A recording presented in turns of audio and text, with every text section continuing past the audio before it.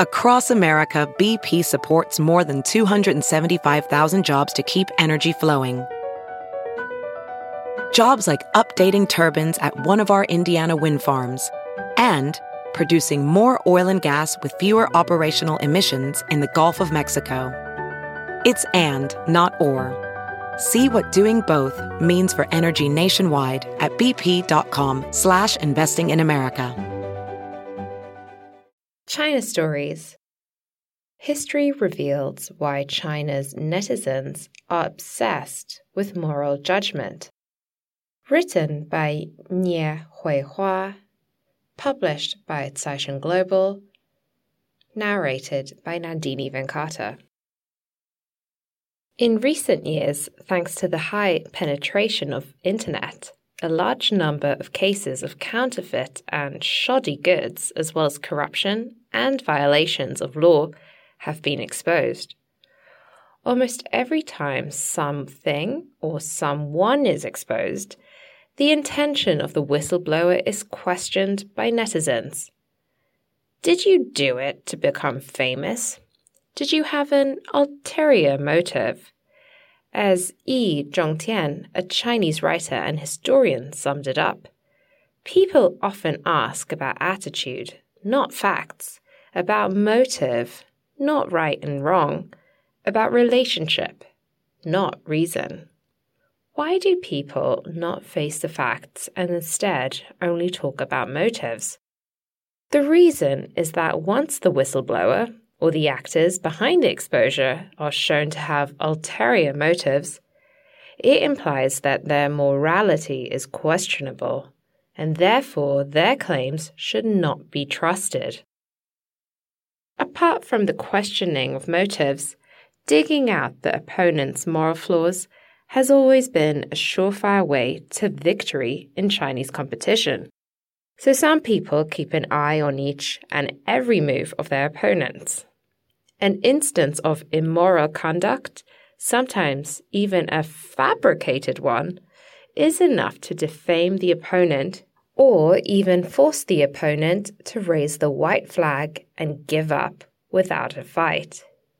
To put it simply, as long as the opponent can be morally discredited, he or she can be thoroughly defeated.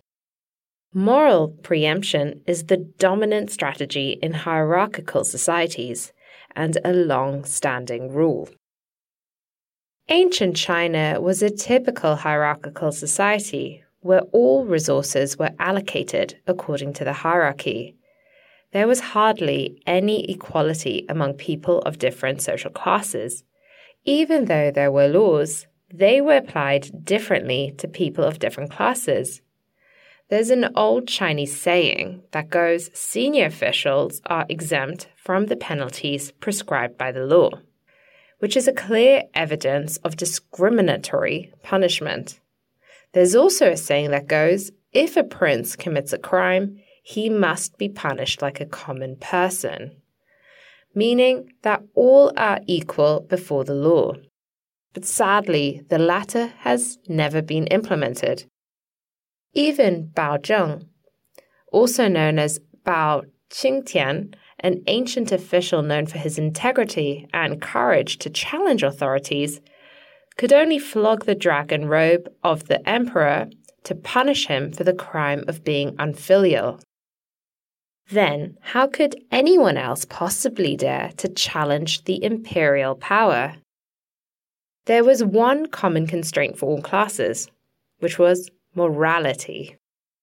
Although unable to surpass the three legendary saints emperors, Yao, Shun, and Yu in morality, the emperors of later dynasties all actively or passively declared that they wanted to become saints.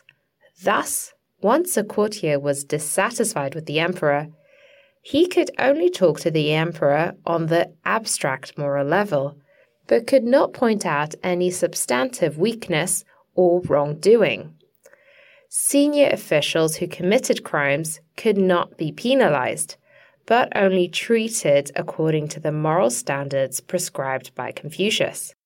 Meanwhile, criminals belonging to the lower class would be punished pursuant to the law strictly, with or without moral criticism. In a word, if equality ever existed in an ancient hierarchical Chinese society, that happened on the moral level. The habit of sidestepping the law and favoring morality was one of the main reasons why Chinese society had long been outside the rule of law. Unlike ancient China, European societies were religious. All people were supposed to be the children of God, or Allah.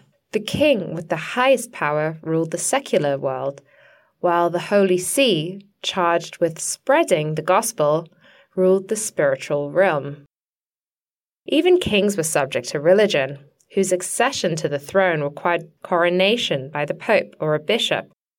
In the early 11th century, King Henry IV of Germany announced the ouster of the Pope, who in turn declared that King Henry IV had been deposed. It all ended with the king apologizing to the Pope in the snow, in what would become known as the Canossa incident. In the Middle Ages, the Bible or the Quran was to a considerable extent the legal code or moral precepts that sustained European societies. At a time when laws had not taken shape, all men were equal before God in European societies. But in a modern society where politics and religion are separated, the law plays the main role in maintaining social order, while religion just has a supplementary rule. From being equal before God to being equal before the law was a major step forward for modern society. Laws are easier to enforce than religious dogmas, with easier measurements for crimes and differentiated punishments according to the severity of those crimes. More importantly, laws are the legislative body's expression of the will of the people. They can be amended and improved over time so that national governance can be better underpinned by legitimacy. In contrast, religious dogmas can be hollow and rigid, failing to truly reflect the interests of the people. In most cases, the practice of determining one's moral level through motives lacks verifiability and operability. While the law is able to reasonably measure crimes and impose punishments, morality is like a dummy variable. With morality as the benchmark, there would be only moral and immoral people in the world, with nothing in between. Hence, resorting to moral criticism and trying to replace laws and regulations with morality is undoubtedly going in the reverse direction of modern civilization. The law also talks about motives, but only as a basis for reasoning when the case is unclear. If facts themselves are clear, motives cannot be used to deny them. Law-based governance requires being dependent on facts and evidence, rather than questioning motives and resorting to moral criticism. I know many of my economist colleagues rarely read or write books, but I'd advocate they read good books on history. I recommend the book Soul Stealers, The Chinese Sorcery Scare of 1768 by Philip A. Kuhn. At the end of the book, the author writes that the malice of people at the bottom of society toward their peers is actually about seizing a rare opportunity to enjoy a so-called feast of power.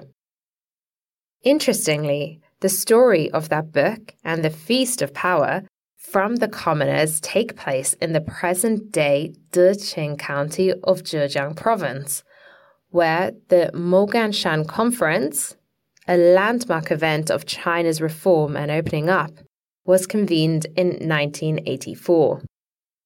In 2012, I attended the first forum on reform and opening up of the Symposium of Middle-Aged and Young Workers in Economic Science, the so-called New Moganshan Conference.